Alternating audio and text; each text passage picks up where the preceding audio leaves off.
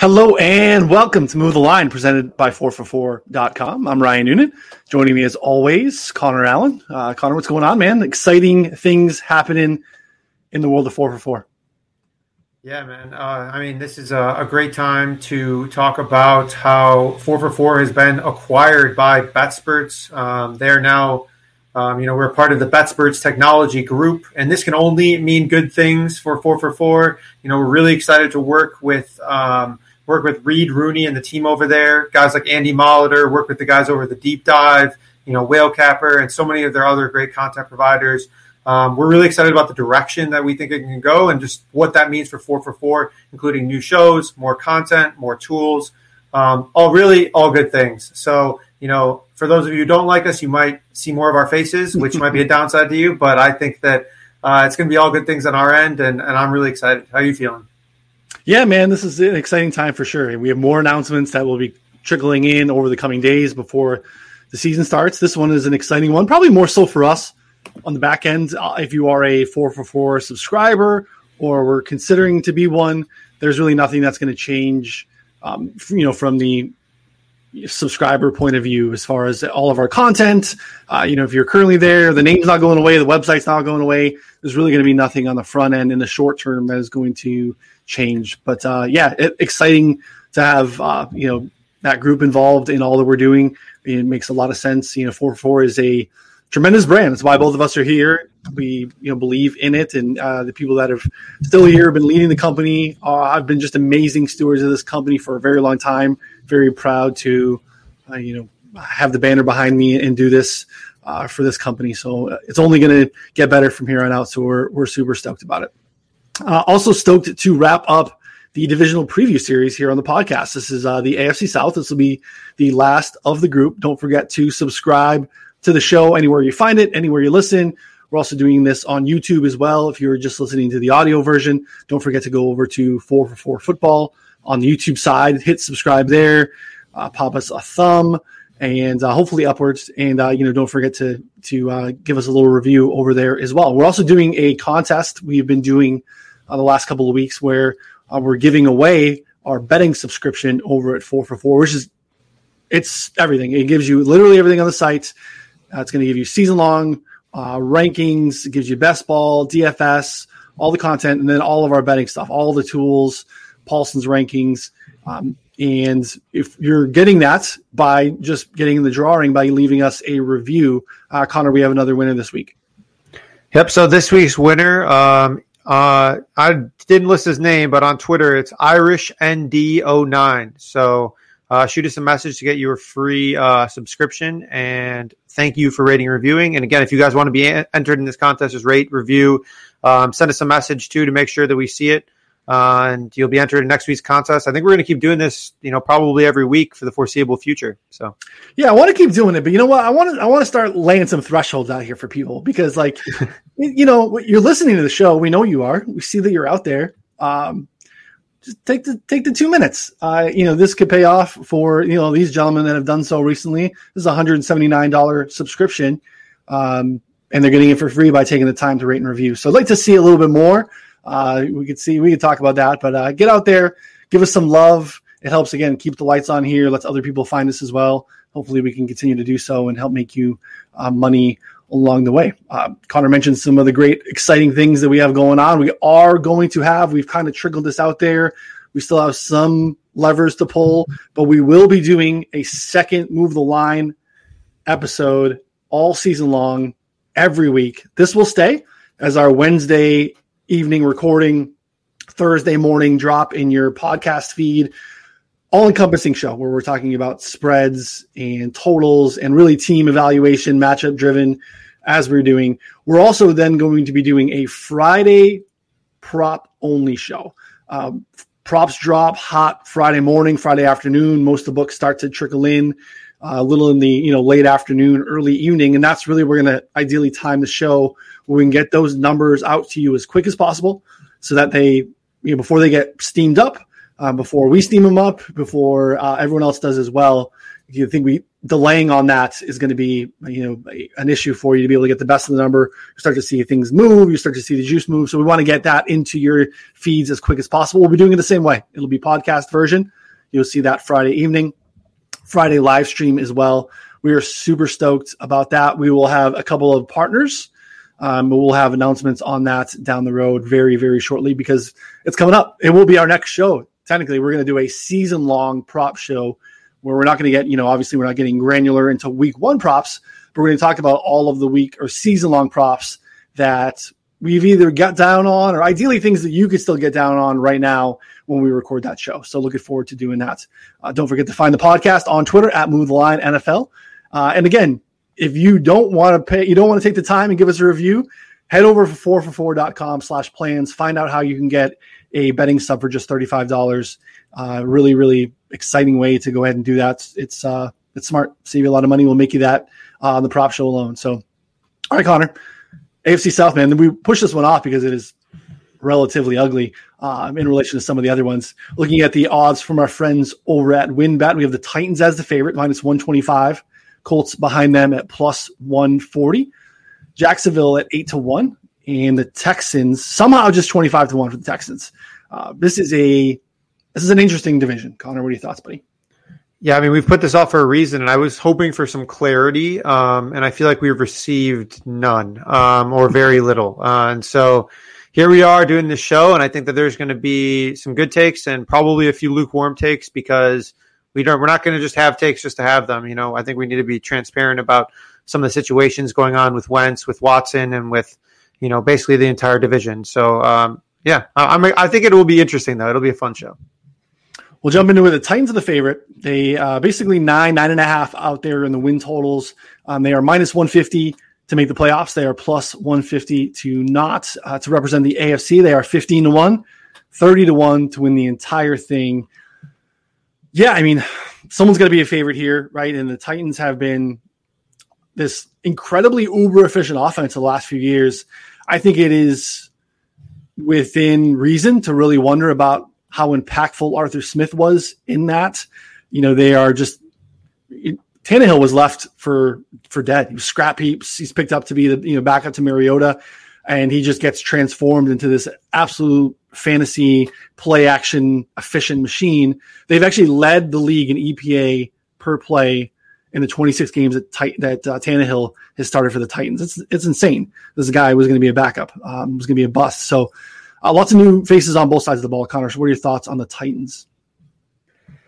Yeah, I mean, I think this team is going to end up playing a lot of fun games this year. So they have a bottom 10 pass rush entering the season, a bottom 10 secondary by most people's counts, and they added Julio Jones, a wideout in the offseason, as you mentioned. So now you're looking at a team that they might not be able to run the ball and kind of play like Derrick Henry bully ball all the time, and which kind of leads them to probably being in pass heavier situations. And with Julio Jones, with AJ Brown, and Tannehill, who, as you've said, has been incredibly efficient as of late. Like, I think this team is pretty exciting, at least from a scoring output perspective.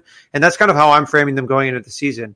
I'm not bullish on them in terms of the win total because I think that their defense is bad enough that we haven't really seen them play too much of that, like come from behind or even just like, score for score passing offense all the time. So I'm a little bit intrigued on how, if they're going to actually win games, be able to kind of compete like that. I think they're going to try and run Henry, but when the going gets tough, it's not always going to be like that. So I'm mostly interested in kind of like the offensive output here, but I think we also are going to see games like the Texans. I mean, I think that they can legitimately run the ball every play against the Texans and win. I think that that's like a legitimate thing. So like those types of games, you're obviously not going to see what I just mentioned. Yeah. To your point, like the defense has they've made some improvements. The secondary's got a little bit of a refresh, which is much needed. Again, like you said, they were 29th, 30th in some of the key metrics that we look at. They added Caleb Farley, who was a guy that was projected before we got into like the real swing of things heading into last season to be a top 10 pick. He dealt with a hip injury that really messed him up. And he, as a prospect, assuming he's healthy, he's someone to probably be pretty encouraged about. He's shown up pretty well, I think, so far in camp. Trenoris Jenkins as well. Again, they needed that. They added Bud Dupree and Denico Autry up front. Dupree's been a guy that like almost a little statistically noisy, like a number of snaps that he plays versus like the sacks that he gets and the pressures that he gets aren't really, it's like an unsustainable amount. So there's something to be said about coming from that Pittsburgh blitz heavy scheme that Keith Butler runs over there all the time, having TJ Watt on the other side to account for like all the different things that Pittsburgh does. He could be inflated a little bit, but they're going to need something. Like Clowney's gone, and the defense is, like you said, they're not good. They're going to be in some fun games. They'll be fantasy friendly.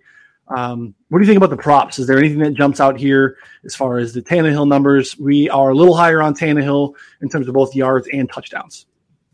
Yeah, I mean, I lean over just for the reasons that we mentioned about being pass heavier, but like some of the other props are pretty tough. Derrick Henry, 1,550 rushing yards. What's crazy is we actually have him projected for 1,675 or 1,650 rushing yards, and that's with him missing 2 games. I'm pretty sure John actually projects all of his running backs to miss 2 games.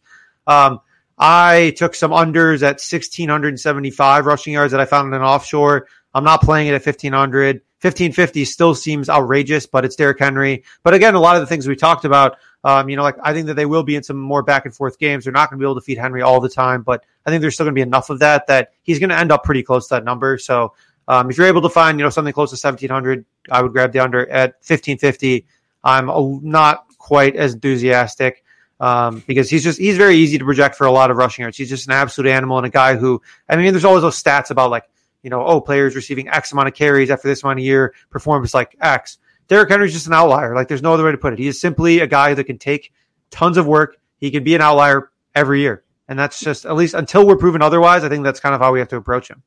Yeah, that's a good point, though. I mean, because he does it in massive chunks and chunk games. You can get into like these multiple 200-yard games and things like that are just insane. When I was looking at it, previewing this division for the website, I made the same position. I feel like the only play is the under, but even that's like I don't have strong conviction, which is wild because these are insane numbers. But again, he is an outlier, and some of that logic just doesn't matter. And one thing too, like they get their best lineman back. Taylor Lewan played 5 games last year, so he's back ideally to for the whole season. That's going to help him quite a bit. I love Julio and AJ Brown. I think we all do. They are absolutely studs.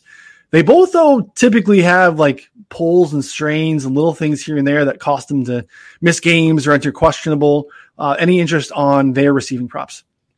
So right now, Julio's prop is at 1,000.5 receiving yards. We have projected over that. And then AJ Brown's receiving prop is 1,200.5 receiving yards, which we actually have projected under that. I'm pretty sure prior to the Julio trade, Paulson had AJ Brown projected for like 1,500 receiving yards or something like that. I mean, like we've always been like way above market on AJ Brown. And I think that his props are about right. Like we just don't know how that target share is going to shake out. Like who's going to be the number one guy? Is it going to switch every week? I think that very well could and be very much matchup dependent. It could switch, every series essentially based on how defenses like adjust or if, one of them is at full health. These are just things that we don't really know about. I think that they're a better attack from like a prop standpoint on a week to week basis. We have a little bit more information on kind of who's going to be matched up with who, what their usage is like, if any of them are moving into the slot or just staying outside. Like there's a lot of variables that in a season-long aspect, I don't really know. I don't think anyone knows. I think the Titans are the best team in this division, but I'm really not sure, to be honest. And there are some things that can make you think that they could be, on the negative side of some regression points, similar to the argument that you and I have had around the Dolphins and their defense. As bad as the Titans were, they were 29th in DVOA on the season. They were 7th in turnover rate. Imagine what would have happened if they weren't turning the ball over so well. Again, not a high pressure rate team either. So that feels a little noisy to me. They were also 7-2 in 1-score games. We know how that works itself out. And they were a top 6 team as far as health. They had the 6th fewest, injury adjusted games lost on the season. So those things worked in their favor. And again, they were a playoff team, but, hosted a playoff game, lost to Baltimore. But again, like, there's a lot of room for downside if really the Arthur Smith thing ends up being as big as I think it is. Todd Downing is taking over here. We don't really know what to make out of the situation. So, and again, schedule is kind of middle of the road. They have a tough stretch midseason, but nothing that jumps out there. But I definitely I'm not paying over on their win total, and I'm not laying 105 or whatever to win the division. Yeah, exactly. I did think that this, I would lean towards the under, but like they're playing the Texans twice. Like those are just like two gimmies. Sure. They're going to be like 10-point favorites probably in both of them. And then like, I think the Jaguars are interesting, but we'll get to them later. I just think that their division presents them, some easy opportunities to get wins at times. And that's kind of, that's scary for betting an under, I think. But if they were in any other division, I think that they would be like a massive regression candidate and like a team like, like if they were in the Steelers division instead of the Steelers, something like that, that would be a team that potentially could win like 6 games. This is a team that could win 6 games. But given their schedule and their division right now, like they'll still probably compete for the top of the division, but it'll probably be like at around, 8 to 9 to 10 wins, which is right around the win total. Yeah, no, I think I agree with that too. Colts are there right there with them. They are 9 wins basically across the board, minus 120 to make the playoffs. They are plus 100 to not, 18-1 to win the AFC.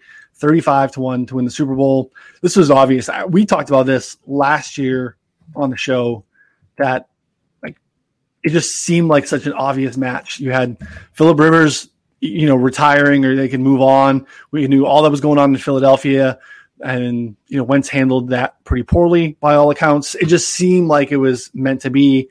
And I think it's a calculated risk. But again, if it works, if Frank Reich is able to get anything that resembles 2017 Carson Wentz, then the Colts are definitely the best team in this division. But I think that there's nothing that should make us feel confident that that's the case. I feel like the injury, even though he's going to looks like return for week 1, being off in that period of time for almost a month, 4 weeks with your new club is a tough way to enter the season. And look at the start of this schedule for the Colts.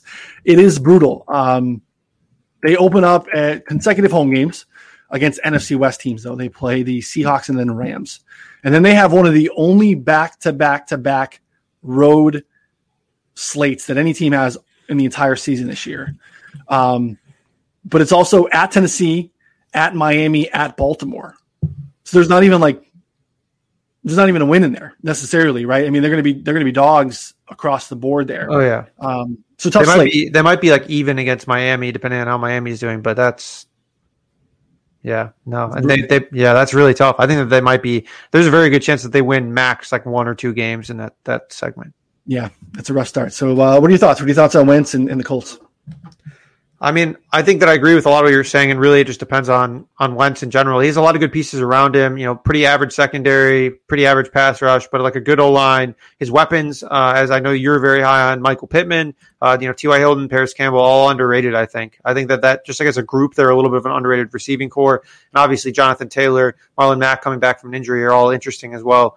But I just can't really get behind it. I don't know what something's holding me back from being excited about this team, but it seems like they're expected to be middle of the road in like almost every metric. And their quarterback is Carson Wentz, who has, like you said, like played good for 13 games in his career. And then beyond that, like what else are you excited about? Not a whole lot. And so for me, it's a team that could they end up being good? Yeah, but they would need like a lot of things to break their way and a lot of different, if statements we talk about on here, especially largely with Wentz. So yeah, I'm kind of like out on them, probably just waiting and seeing. We did take some action on the Seahawks week 1 when we thought it looked like Wentz was going to be out. And I still stand by that. I think that even with Wentz playing, like I think it could actually almost be better for the Seahawks because Wentz drives the line back down, and I highly doubt he's going to be at 100%. He might be moving a little bit, but I think the odds of him playing at less than 100% are pretty high. So, or not playing at all. I mean, either way, and he's not even good either. I mean, our friend of the show or former friend of the show, John Daigle, has said that Wentz is like, the worst starting quarterback in the league. So, I think that, it's pretty tough. I think that the Seahawks are still easily the play here in week 1. Yeah, that number moved back. You can get it. I think it's like 1.5 now. So like it worked. If you still want to get in on the Seahawks side, it worked in your favor here. It's hard to argue with Daigle's point about Wentz. Like it's miraculous to think about how we're talking about. To your point, it was only 13 games or so, right? But we're looking at an MVP candidate, and this dude like fell off massively last year. Like he led the league in fumbles. At the time of his benching, he was getting sacked at a 10% clip, like 10%. And they weren't even a terrible offensive line. They had a pass block win rate. They were 11th in the league. The Colts are 12th like everyone loves the Colts offensive line. I think it's Quentin Nelson based. Like they're pretty average in some of the metrics that we value as far as like adjusted, yards created and things like pass block win rate.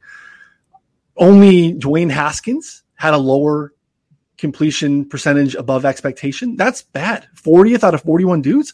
Like he was really bad. He was like second in the league with like longest time holding the ball. Like those sacks were on him. So, Frank Reich's got his hands full. To your point though, like there are some weapons if they get going. Like the backfield is nice. I love Michael Pittman. I think he is an alpha. He led the league in Yak Plus, which is a cool, league adjusted metric that Football Outsiders does basically to see what an average player would do after the catch. And the dude was not really healthy all year and led the league in Yak Plus, which is pretty sweet as a rookie. So he's not necessarily like a burner, but he's got a big body. Like I feel like he's a little bit of a faster Mike Williams who can be a massive red zone target. They don't really have anything else other than if they want to lean on Mo Alley Cox around the red zone, but like that's not necessarily T.Y. Hilton's game. That's not Paris, Campbell's game. So I'm bullish on Pittman. We came up on his projection. We were down there way low for when we first kicked off. Kyle Granson's interesting, dude. This rookie tight end that looks like he's pushing Jack Doyle out, and they like him in the red zone. Like, yeah, that's been something that's worked quite a bit. So I'm interested in those guys. But again, I know that I'm tying that to probably the most volatile quarterback situation in the league. Yeah, I thought that when our models were popping on the Pittman under, that you were just going to like boycott 4for4's projections and, just like just not listen to them the rest of the year. I got pretty angry. I sent him not proud of it, but I sent some text to Paulson that, that makes me maybe be a bad person if I got judged in the social square for that. But yeah, I'm glad we came back on that. And yeah, just a guy that I want to continue to buy on. I don't love anyone else on his team per se, and I think that he has the skill set to be, a solid one. Probably a number 2 on a really good team. I don't know that he's a receiver, the best receiver on a Super Bowl team per se, but I think he's really talented, and I'm going to continue to buy. The defense too is not really spectacular. I mean, they have DeForest Buckner, they have Leonard and linebacker, but like the secondary is not great. Xavier Rhodes had a really good season last year. Like, that's not a dude that we can count on having that happen again. So I'm kind of out on the Colts. Again, similar to the Titans, I'm under or nothing. Yep. No, I totally agree. I almost muted myself. I almost did it, but I didn't. So yeah, no, I would tend to agree. I think we go back to the tape. I think you did. I think we had one muted attempt to say something. Damn it. So Sal, bring the tape up. We'll have to check that out later. So I move on to Jacksonville. The Jags 6.5. There's 5.5 out there at Bet Rivers, juiced up. They are plus 325 to make the playoffs, minus 400 to not, 60-1 to win the AFC, 130-1 to win the Super Bowl. Not a great start with what happened with Travis Etienne getting injured. It's been a rough decade or so, and now they're looking to kind of turn the page, right? You got Urban Meyer, the tanked, and they got Trevor Lawrence. There's some talent that I think should be excited about, especially on the offensive side.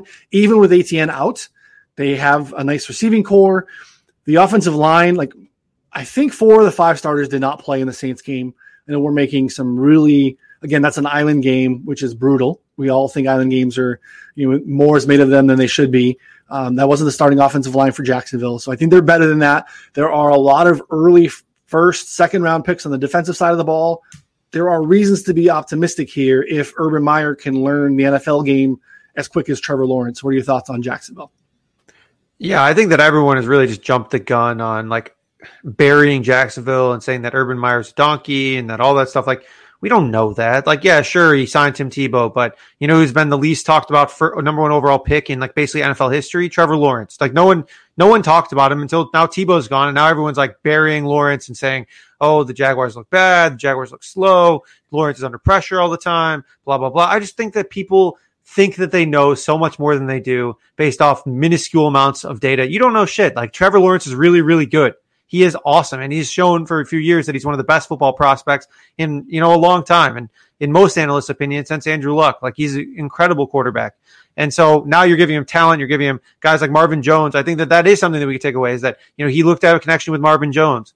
And then now obviously the ETN thing sucks, but his usage seemed to be like it was going to be more like a, poor man's Alvin Kamara rather than, I wouldn't even say Alvin Kamara light, just poor man's, or not homeless man's, but pretty somewhere in between there in terms of pass catching and running. But James Robinson, obviously a very capable running back, so I think that's okay. DJ Chark is coming back from injury, and they still have a pretty sizable amount of weapons around him. So I think that it's going to be just a fine season for them. Their offense is interesting. Their offensive line returns all 5 starters from last season, and I think that they're going to be like a middle of the tier unit. The issue is their defense. Their defense is not going to be good. Both their secondary and pass rush are expected to be bottom 5 units in the league.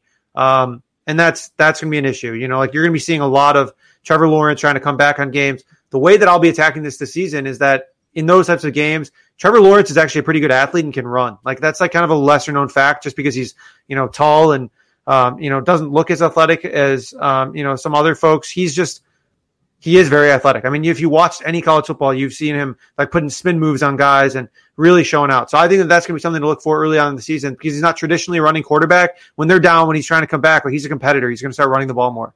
And so I'm a big fan on that, potentially attacking it that way. Otherwise, I don't know. I haven't really touched too much with this team otherwise. Yeah. Darrell Bevel in to run the offense. We've seen some nice Darrell Bevel stuff in Detroit before, reunited here with Marvin Jones, which I think makes sense to be bullish on Jones. Laviska Shenault is a guy that can profile in a way that seems similar to how we thought they wanted to use Travis Etienne, in that maybe short screen game, similar to maybe how like San Francisco uses Deebo Samuel, a lot of that really low ADOT, even negative ADOT stuff, jet sweeps, things like that. I think that kind of mixes the usage that we'll see for Shenault. The defense, to your point, is dicey. CJ Henderson, top 10 pick last year. They had a Tyson Campbell really early in the second round from Georgia this year, and they signed Shaq Griffin from Seattle. So they shored that up a little bit, I think, if Campbell and Henderson kind of take steps forward. We got to talk about Joe Cullen, though. Like, this dude knows how to party. New defensive coordinator for Jacksonville. Again, he used to know how to party. I don't know. Maybe he doesn't know how to party anymore. It's been a while. He spent the last 11 years on the Ravens coaching staff. But this guy has been arrested twice in fast food chains, which is really impressive. Apparently, he passed out, I think it was Mississippi State, when he was coaching down there at a Subway. And then he was an assistant in Detroit and went through Wendy's drive-thru in his car butt-ass naked. So, again, I think that was 2006. He's probably matured. But I think it's very interesting that the guy knows how to get down. You are muted if you're trying to jump in.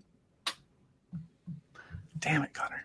God damn. How do you get arrested driving naked, though? Like, how does that even work? Just drive away. Like, I mean, like, if like, what are you waiting for your 10-piece nugs? Like, you're just like, oh, can't leave. They already saw me naked. Like, but can't leave without those damn nugs. You know what I mean? Like, that's just so ridiculous. Just drive away. Frosty, though, if Frosty just hits right at the right time of day, like, I don't know what was going on in his world, but oh, jeez. Yeah.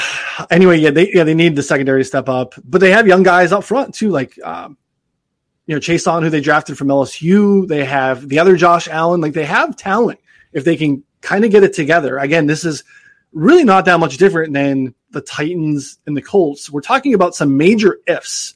And I think we both agree that at the price of 8-1 in the division, again, I know this team was 1-15 last year. I know that there are a lot of questions, but again, price sensitive, 8-1, which is out there in the marketplace. I think you maybe even will see some movement between now and opening day based on how that Monday night game. I'm surprised it's not even a little higher, but I don't know. I think it's worth a sprinkle in this division because I don't really feel good about anyone else. We know what the Texans have going on.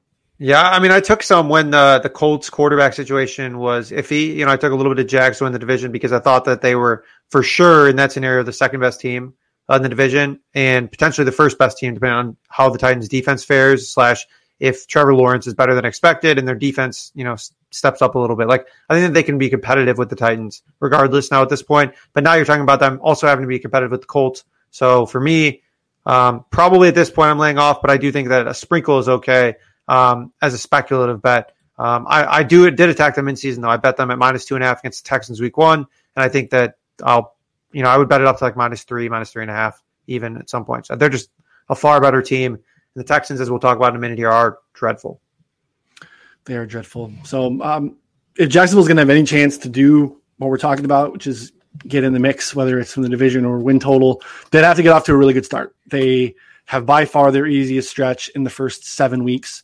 And then they have a bye. So they really need to head into that bye with at least a 500 or a winning record to have a shot to even flirt with this. So, but again, at price consideration, it makes a lot of sense to get down a little bit on them. So if you're thinking about it, I think hold off, because I don't think you're going to get much shorter than 8-1 at this point. You might be able to get something even higher. So, all right, the Texans, this is just a really hard team to handicap. The number is 4. There are 3.5s out there as well. They are 8-1 to make the playoffs, minus 1,200 to not make the playoffs, which you're not going to bet. They're not going to win the AFC or the Super Bowl. I mean, I don't even know where to start. We would really have enough to talk about, even if Watson was coming back, with all the Easterby stuff. That's insane stuff. And just how kind of their front office came to be in the offseason. And it's kind of bizarre. But yeah, also their best player, who was amazing last year. If you look at some of the deep analytics and some of the really cool things that are done out there as far as yards above replacement, he had a historic year for a guy that was quarterbacking a 4-win team. No one's really done that before. He really drove them to where they were. And now he's nothing. They have the most bizarre roster in the entire league. They legitimately made, this is not an exaggeration, they made 37 trades before the draft. They're all little small nothings, but 37 transactions before the draft. It's the strangest roster. They might not win a game, Connor. Yeah, easily. I actually bet them not to win a game. 20-1, you can buy to get them to not win a game. The only game that I really think they have a chance to win is week 1 at home against Jacksonville, and I don't think they're going to win. I don't think they're going to come close. I think that we're going to look back on this -3, and the Jags are going to win by 12 or whatever, 2, 3, 4 touchdowns, and everyone's going to be I can't believe we actually thought the Texans could beat anyone. And this team, as you said, just an embarrassing roster. They lost Will Fuller. They lost J.J. Watt. They have a bottom 3 defense. They only added a bunch of below average players to fill the roster. I mean, literally, I wrote this in my preview. It's they went to the dollar store and just picked 50 things, and everything was they got 50 things, but they were all just terrible quality and they were awful. Their running back room right now is just that actually might be one of their best parts of their roster. Phillip Lindsay, Mark Ingram, David Johnson. And that's they're hoarding, running backs that have been good at one point in their career. And Phillip Lindsay, who's, has been okay, I guess, throughout his career. But my big thing too is with this offense, people are oh, Brandon Cooks might be good. Brandon Cooks is not a number one wide receiver. Matt Harmon has shown that in his reception perception. He can't beat man press coverage. He just can't. His success rate on that is 50%. It's one of the worst in the leagues for wide receivers that Matt Harmon has charted. So you're looking at a guy who basically can't operate as a number 1 wide receiver, going to be thrown the ball to by probably Tyrod Taylor, who's minus 500 to be the week 1 starter, or Davis Mills, who most likely is awful. This is a disaster. I mean, they want to lose. They legitimately want to lose. And at this point, I don't blame them. Literally, I don't blame them at all. And it seems all of their offseason moves are pointing towards a tank. And so anyone suggesting that they're going to win more than 4 games, I think is being ridiculous. I have 10 units on under 4.5, because every single time I kept seeing the news, Deshaun Watson, not going to play. Deshaun Watson, not going to play. And I'm looking at this roster. I'm what am I missing? This team will not win more than 1 or 2 games if they're lucky. They have to their starting quarterback would probably have to, get injured mid-game, and then half the offensive line would have to get COVID for them to compete. It's Jacksonville in week 1 and Carolina at home in week 3. Carolina will beat them by 10. I agree, but I'm saying if you look at the schedule, they have the second hardest schedule in the league. It's really, really rough. I hate the Lions, and I think the Lions would beat them by a touchdown. I agree. I was actually going to ask you who you thought was the worst. Maybe not a touchdown. Maybe I would say Lions would be should be -3 at home. Maybe minus 4 at home. It's bad, man. Do we have them on prime time? No, there's no way. If they did that to us, hopefully they'll get a Thursday Night Football where everyone can just jointly tweet live tweet the game and just destroy the Texans publicly for a good 4 hours. I know you're not a big live tweeting guy, but I think that'd be a fun thing to get together and, rally together after all the divisiveness, here going on. I said that I don't like live tweeting. I think the in-game play-by-play overreaction stuff, which I think has spread into preseason football this year more than ever, is fairly insufferable on Twitter during an island game. If there is any island game, I'll text with my friends. But I stay off of Twitter. Yeah, so Carolina is a Thursday night football game, which is they got to get that one, which stinks that we have to even waste one of our nights with a primetime game on Houston. But I thought that everyone gets one at least. So, yeah. Tough. Anything else you bet with them? So I think 0-17 at 20-1. I think I got that at points bet. There's still 16-1 out there as of this morning. So, I think it's I think it's close to a 50-50 shot. Like if Deshaun Watson doesn't play, I just don't see them. I don't see them winning a game. So at 20-1, obviously just hammer that as you will. Also alternate unders, 3.5 wins. There's no way they're winning 4 games. I would be shocked if they won 4 games. Yeah. And everyone expects, because there's that extra game in the season, we got to keep the totals pretty high. The win totals can't be that low. These teams, the Texans could be historically bad. They could be worse than the 0-17 Lions.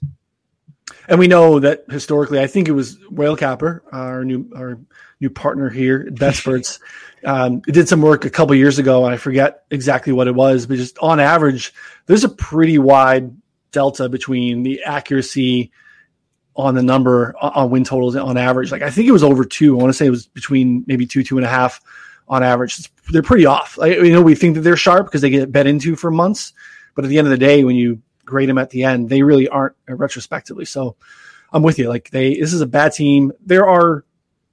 We talk about outs and how many outs there are on props and season long props. There are so many outs on Watson not playing. It's not I don't want to make light of the situation. There are 22 women. Correct. This is not just one random, woman, that could be looking for a payday or something like that. This is 22 individuals. Yeah. And it looks like their stuff is set to not really even start until February, which sometimes they do, unfortunately, in the players' favor to make sure they don't miss any time, which is gross, but it's what happens. But now it's at the point where it's there's not going to be any resolution. And there are 22 things in the way, but situations in the way that are within him in the field. It's wild that he's even at camp. Yeah, that's first off shocking. Second off, he's playing linebacker at camp. They're literally rolling him out there like a linebacker. I don't know if you saw that. They're putting him literally just on the defense, put him at running back some. They know he's not going to play. They have no intentions of him playing. Otherwise, they just throw him in there. Not to mention that the FBI is investigating him. He has both civil and criminal lawsuits. There is just, there you can see some of the, I think one of the lawyers on Twitter or whatever, the Twitter lawyers where I get all my useful information from, was had actually a good thread, or at least what I thought was a good thread for a non-legal guy, talking about how there's just so much uncertainty with one person accusing them of something, and now there's 22, and that there's just so many different issues with this, and that if the NFL let him play, they won't, they can't. That's just in today's world of 2021, you cannot let a guy like that play. They'll do something. There's just no way. Yeah. I agree. And it could not be worse to make it simply about football, not to make any of this next part sound insensitive. But the worst part for the Texans is that not only do they lose their best player in the field, they lose him as an asset. He requested a trade prior to all this coming out, which is going to be crazy. But again, they could have gotten the world for him, multiple first round picks, lots of things. He's one of the best quarterbacks in the league. So again, I hope the justice serves itself out however it needs to. From a football standpoint, it is a brutal, brutal blow to the Texans and really hard to recover from. Yep. All I got to say is just any 4.5s you still see, slam them. I hit it a 4.5 under -150 on some credit books. Just hammer it. They ain't winning 5 games. They're not even coming close. So it's free money. So, favorite bet. That wraps us up, man. We did it. 8 divisional previews. Good job. Next time we get to talk, it'll be props. So, favorite bet from the AFC South? Yeah, I'm pumped. Okay, well, yeah, probably. Texans under. yeah, I don't really need to go too much into it, but that is definitely my favorite bet here. Yeah, Texans under, I agree. I love some of the alt stuff too, knowing how off these lines can be, and still getting 16-1. I think DraftKings has that as of this morning. So for 0-17, I think that's absolutely in the range of outcomes. And I will continue to ring the bell for Michael Pittman. Give me his over on the yardage props. He's going to beast out. So Connor, that does it, man. Let's go. Yeah, we crushed it. That was a lot of fun, and I'm glad that we did it. It helped me. Like I feel ready for the season. I feel like I have a good gauge on all of them. If you guys, still want to go back and listen, most of them, not a whole lot has changed in most of them. I think we did a good job orienting the divisions where there was uncertainty prior to the, that we saved those divisions for last. Outside of this, shit show of a division, there's not much uncertainty with the other ones. Yeah, no, I agree. I think you can go back, and if you haven't, scroll up in your feed. Click into the playlist on YouTube and find other episodes. I think they are still going to be evergreen here for you to check out. Also on the site, I have written previews. If you are more about consuming this, while you're sitting on the can and you want to just read, I've broken down my takes here on the division here on the website as well. Connor's got some great content going as well. He's already put out some week 1 bets on the site. He's got a running diary of our main event FFPC team that we are drafting with NBC Sports Edge's John Daigle and all of the banter that goes on with that. Connor's done an excellent job writing that piece up for us as well. And again, don't forget to find out plans. There's a lot of cool free stuff still on the site, but if you want to use our tools, our prop tool is amazing. We know that Paulson is a stud at rankings. We are leveraging his rankings and our new prop tool to beat the books. And it is an incredible tool. And you have access with that over at 4for4 with our betting plan. We have more tools still to come. Really exciting times over at 4for4. So that wraps us up for this week. So for Connor, I'm Ryan. We'll see you again soon.